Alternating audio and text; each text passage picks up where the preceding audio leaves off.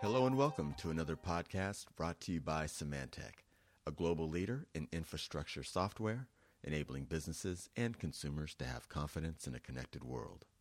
I'm your studio host, Wendell Davis, and this is part 2 of our 3-part podcast on Volume 2 of the Symantec IT Risk Management Report. In this segment, our interview with Darren Thompson and Jeremy Ward continues as we talk more about the detailed findings of the report and cover the 4 myths of IT risk management. So, gentlemen, I'd like to take some time now and dive a little bit deeper into the report and talk about the detailed findings. Most importantly, I'd like to spend some time talking about the 4 myths that you've identified in the report.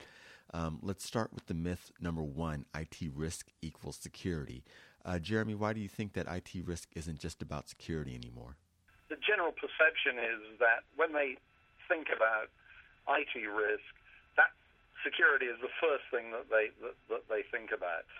So it's a sort of idea that people have in the back of their minds. But of course, what the report actually showed was that in reality, when they think about it, people actually assess that other aspects of risk are just as important or even more important.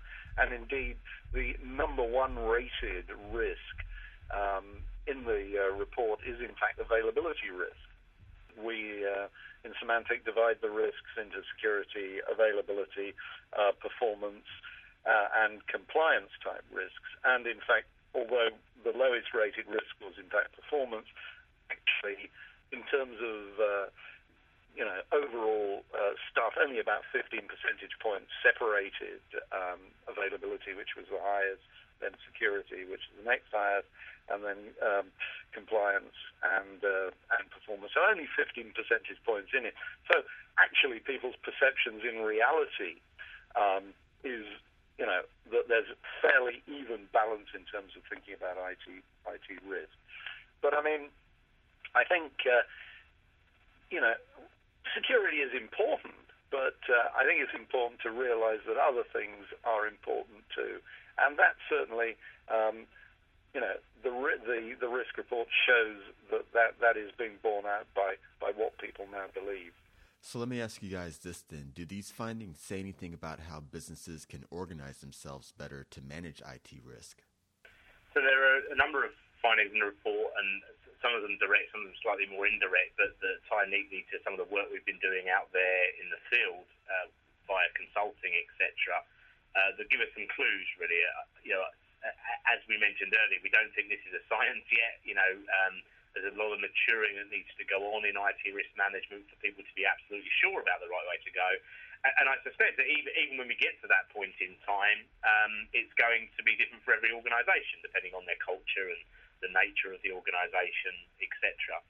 But certainly there are a couple of things that we've observed via the report and via some of our work in the field. The first is that in order to build this idea of a comprehensive risk management program, you probably need a very senior executive to head that part of the organisation up. So one of the very first things that some organisations are starting to do now, and we would certainly advocate this approach, is the recruitment of what I'll call an IT risk officer. It may come by a different name. But the idea of the IT risk officer is that person would typically be a senior executive, probably a VP, possibly a member of the board of directors, so they had the right sort of sphere of influence and right gravitas to carry out that role. And that person is absolutely not the CISO. So the CISO would continue concerning themselves with security. There would probably be a disaster recovery planner of some kind looking after availability type risks.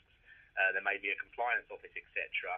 And the idea is that those organisations would potentially feed into the IT risk officer, who would be in charge of the general IT risk management strategy and the governance processes that support that strategy. So that's a trend that we're starting to see occur. Some of the data in the report definitely supports that people are thinking in that way. And that's definitely an approach we would advocate. The other thing that the report is made clear to us is that industry best practices such as ITIL and COBIT and 17799 are increasingly becoming a part of people's IT operations, and people are starting to rely on those best practices. Our belief is that no one of those best practices either is going to solve the risk management problem, but that in many cases a synthesis, if you like, of those will. And so very often an organisation that's properly assessed its risks will find that if it takes the bits of ITIL and the bits of COBIT and the bits of 17799 that are required for it to achieve its IT risk management strategy, then that is a sensible approach. And then the last thing I was going to say, and Jeremy may want to add to these comments, is we're definitely via the report this year seeing a very poor take-up on the idea of educating people properly around this subject area. So as we'll discuss probably later in the interview, we do find that it's human error and lack of process and those sorts of things that cause a lot of IT problems. And many organisations are still ignoring the education problem. And my view certainly here is that you can invent the best policy in the world and you can buy the cleverest technology in the world, but if your users of IT and your IT administrators are not IT risk aware and have not been educated on the dangers of IT risk across those four categories that we mentioned, then it's very likely that you're still going to have big problems. And so we think that education is a good place to start as well on this. Jeremy, are there some best practices that organizations should be focusing on in order to take a more holistic approach to managing IT risk? Yeah, well, I think Darren's probably touched on most of them already, in fact. I'd certainly agree with him about training and awareness. I always say to people, if somebody says to me, can you build me a secure system? Sure, I can build you a secure system. You just don't let anyone use it. The biggest risk is the thing that sits on the chair in front of the screen, basically. So when we're talking about good practices for IT risk management, training and awareness is really one of the most cost-effective things that you can do. Darren mentioned, that there are standards out there like COBIT, like ITIL, the IT Infrastructure Library, like the ISO standards for Information Security Management Systems, which is 27002. So there are lots of standards out there. We like to look at those as sort of catalogues of good practice. I prefer the term good practice to best practice, since, what is best? What is best is something that works for you. So these are good practices, but, you don't have to follow them slavishly. I think what we say to people is, look, take some of these catalogues, these standards, look at them, look at how you can apply them to your organization, look at how you can adapt them to your organization, look at how you can bring them into your organization in the way that is most effective for your organization. So, training and awareness is obviously something that you've got to make it yours in your organization. It's no use taking somebody else's training program, training schedules, putting them into your organization. It's not going to work for you. You've got to take the concept, you've got to take the principles, and you've got to apply them to you. You've got to make it yours. You've got to make it meaningful to you as an organization. So, take these good practices that are out there, take the ones that are appropriate to you, use them in a joined-up way, use them in a meaningful way, and really that, I think, is going to be the beginning of wisdom for getting some of these IT risk management problems sorted out.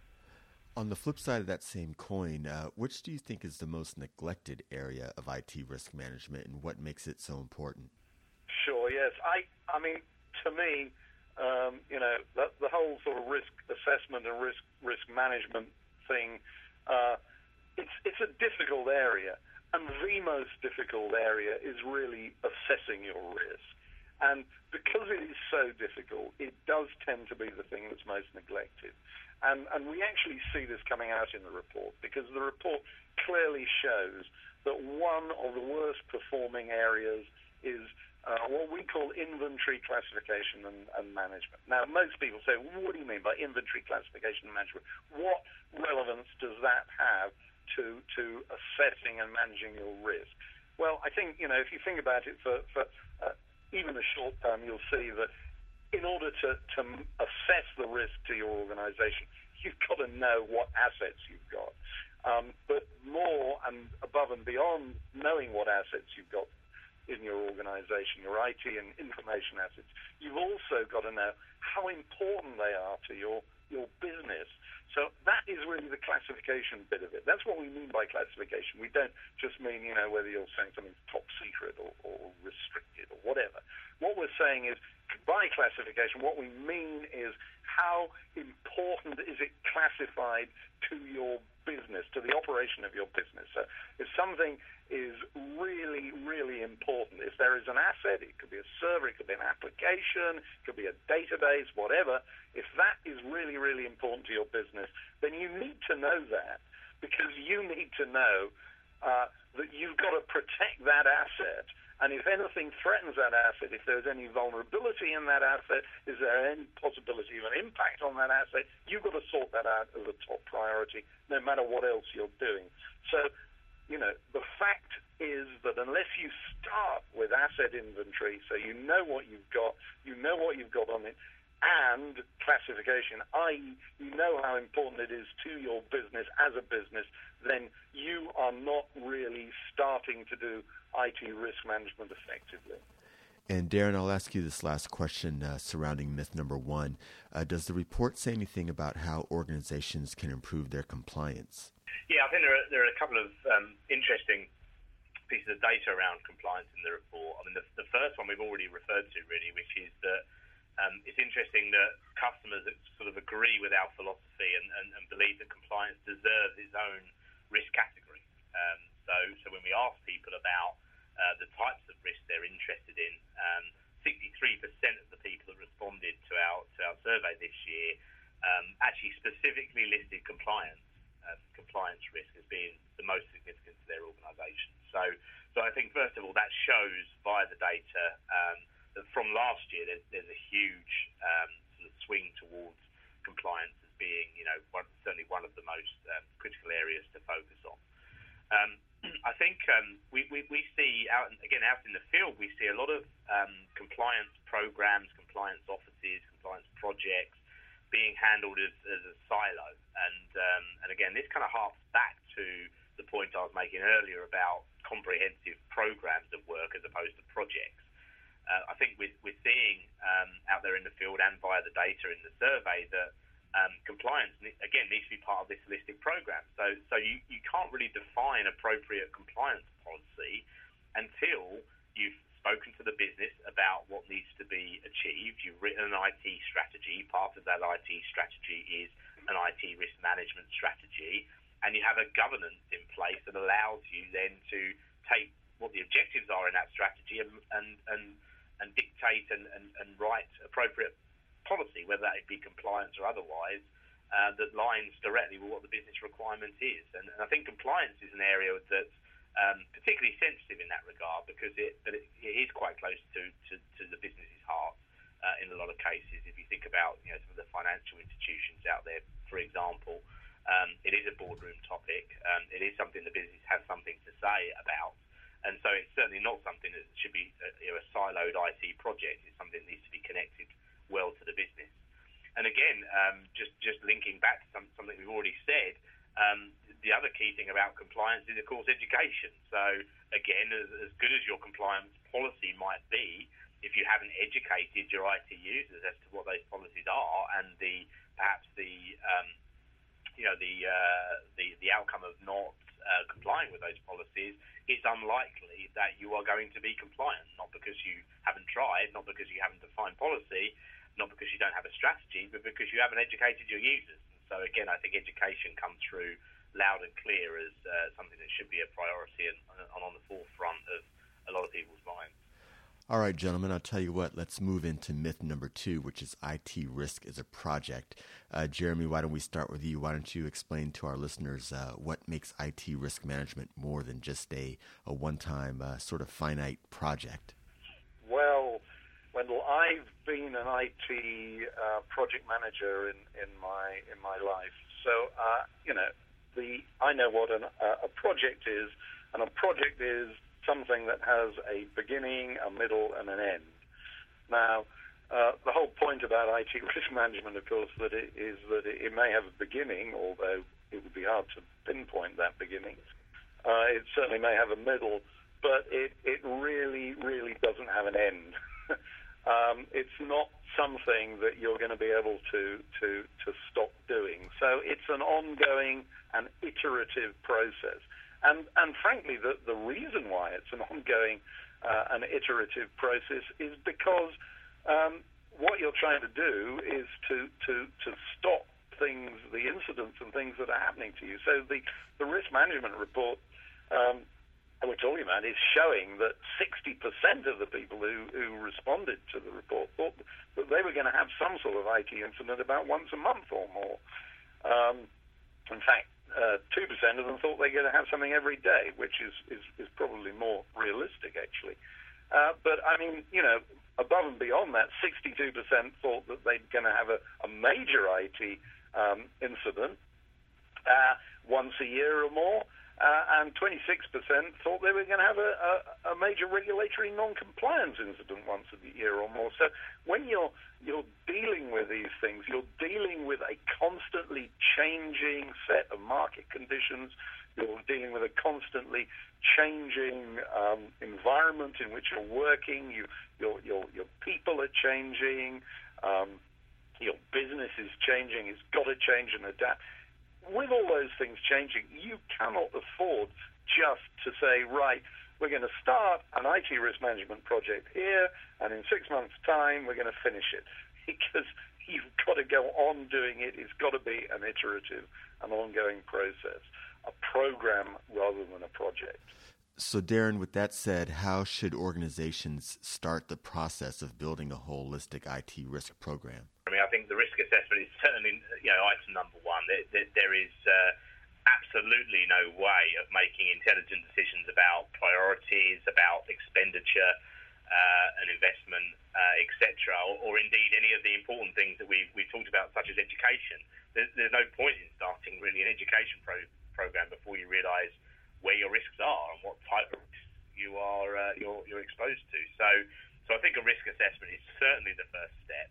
And our experience is that does not, although that seems quite scary because of the breadth and the depth of the topic we're talking about here. We think there are good ways of creating fairly high level but meaningful risk assessment artifacts within an organisation, so that at least those first decisions can be made about priority, etc. And actually, Symantec Consulting are very well versed now at spending a number of weeks as opposed to months with organisations to get them to the point where they can at least start making those decisions.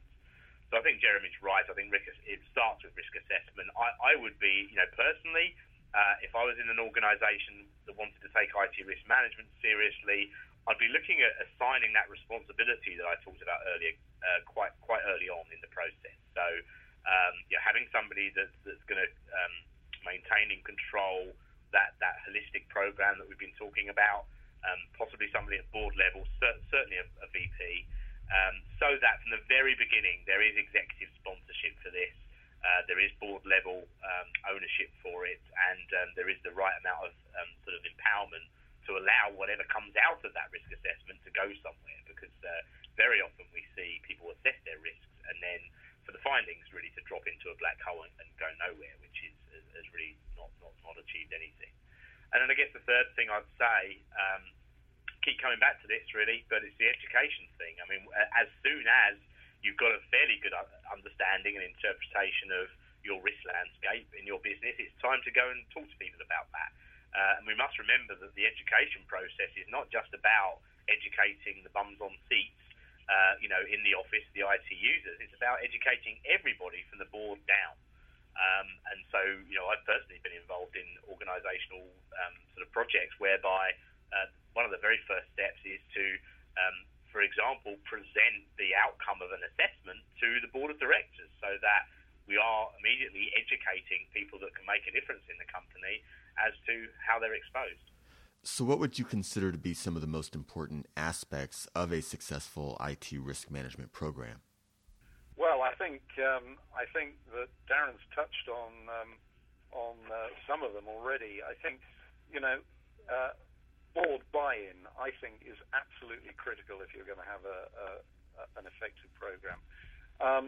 And I think, Darren sort of mentioned this, but I mean, I've spoken to customers where you get people who are working in this area. They may not call themselves IT risk managers, but the situation is that they have all the responsibility and none of the power. They don't even have a specific earmarked budget to do anything. Basically, what they have to do is they have to go cap in hand to a whole group of people across the organization, asking for their cooperation, asking them to help them by supplying resources and so on. And the problem there is that unless they have backing and support right from the top level of the organization, it ain't going to work, because people are going to put that down the priority order list. So absolutely backing from the top level of the organization for whatever you're doing, that's the thing that's going to get you the resources. And frankly, we've been talking about training and awareness, but unless people know that training and awareness is something that the board is backing, that the board is doing, the board is understanding, the board is behind it, people are going to ignore it. That's just the way that organizations work. So absolutely backing from the top level in the organization. I think, frankly, that is the most important thing in an ITRM program. Guys, let's spend some time and talk about myth number 3, which states that technology mitigates IT risk. Why do you say that it isn't about technology? Doesn't that go against Symantec's best interest as a technology company? Well, I mean, it may seem to, Wendell, but I mean, I think the important thing here is that it isn't just about technology. I think that's the important thing. Technology, of course, is important. I mean, it's got to be important. It's all about technology in the sense that is all about IT, and IT is all about technology. But I think that there are two sides to this coin. Actually, we're saying it isn't all about technology. Isn't all about technology as in terms of technology providing a magic bullet to solve it, but it isn't all about technology in terms of technology actually being the problem. So some of the research in the report actually comes from an interesting collaboration that Symantec has been having with MIT. And what we've been doing is looking at some real incidents with MIT that have happened to real organizations. So not just people's perceptions about incidents, but real incidents. And what we find there is that 53% of the incidents, these serious IT incidents that people have experienced, are down to actual failures of process. So it isn't a result of a technology failure. It's a result of process failure. So, what we're talking about when we're talking about IT risk management is actually a combination of doing technology, yes, of course, but also you've got to do the process. You've got to get the process right. And, as we've been talking about, perhaps too long already, the education, the awareness, the people. So it's technology, but it's also process and it's also people. Those three things have got to be balanced. We've talked about a holistic approach to IT risk management. That holistic approach has got to incorporate technology, yes, but also people and process. So I think that's really what we mean when we say that there isn't a technology magic bullet. It's no use going out saying, right, I will buy this new piece of technology, that will solve my problems. It won't. We show that in the report, that the problems are caused by failures of process, even more than they're caused by failures of technology. Real quick, I've heard you guys mention MIT a couple of times during the podcast already. Would either of you mind telling us a little bit more about that relationship? We've been working with a couple of guys in MIT Center for Information Research, to look at, as I said, some of these real incidents. So what they've actually been doing is going out and interviewing people who've been involved in mitigating and managing incidents that have happened in real organizations, that have been associated with their IT systems. So it's they've done this by a series of interviews to tease out the causes and origins and the way that these incidents have been dealt with, and that really has, in a sense, put into a perspective of reality some of the perceptions that we're talking about in the surveys in the report. Darren, I'll throw this next question to you. So when is the right time to make technology decisions as part of an IT risk mitigation strategy? Well, as Jeremy said, technology does form a cornerstone of any successful IT risk mitigation strategy. It's just not the first thing you should do. So I would say that once you've properly assessed your risks, you've taken that very comprehensive approach to risk assessment. You've talked to your business about the risks that you found. You've, in partnership with your business, you've prioritised them. You've started to communicate those at board level, so people are aware of the risks that need to be mitigated, the potential exposures that exist. You perhaps group them into common areas so that you can start to find some commonality in solutions, etc. Then I think the right time will come, and actually the technology-making decisions should be made very easy at that point, because you're very clear not only about what risks exist, but you're very clear via your business communication as to what the acceptable level of risk is for that business or that given business unit, and that should make your technology decisions much easier, which I would have thought surely is a good thing. It's never easy necessarily making the right technology decisions. So I think it's in the best interest ultimately of the technologists as well as the business to hold out on those technology decisions until you've properly assessed and prioritised and communicated the risks that are in your business right now. All right, and myth number 4 states that IT risk management is a science. Darren, why don't you give us your thoughts and go into some detail about this myth? Certainly, yeah, this is an interesting area. This is something we've not only seen borne out in the data that comes through the survey, but also out there in the field. And as a working consultant, I'm often asked to provide the silver bullet that's going to solve everybody's IT risk management problems overnight.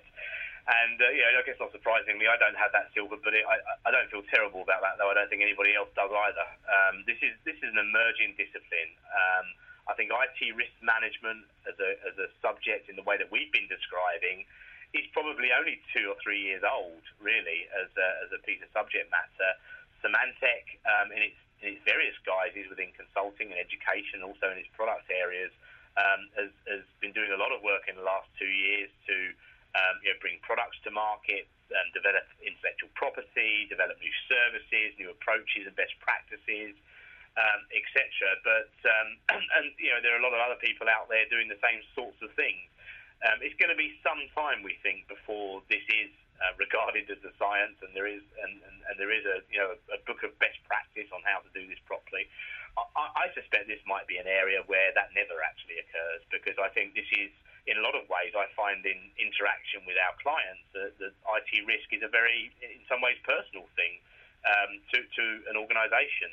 Everybody's risks are slightly different. Every business culture is slightly different. Everybody would like to take a slightly different approach to the problem, and so I'm not necessarily sure there'll ever be a silver bullet. So the final myth in the report that we're trying to dispel here is I guess we're trying to discourage people from a quick fix and encourage them to really just do some of the things that we've been talking about.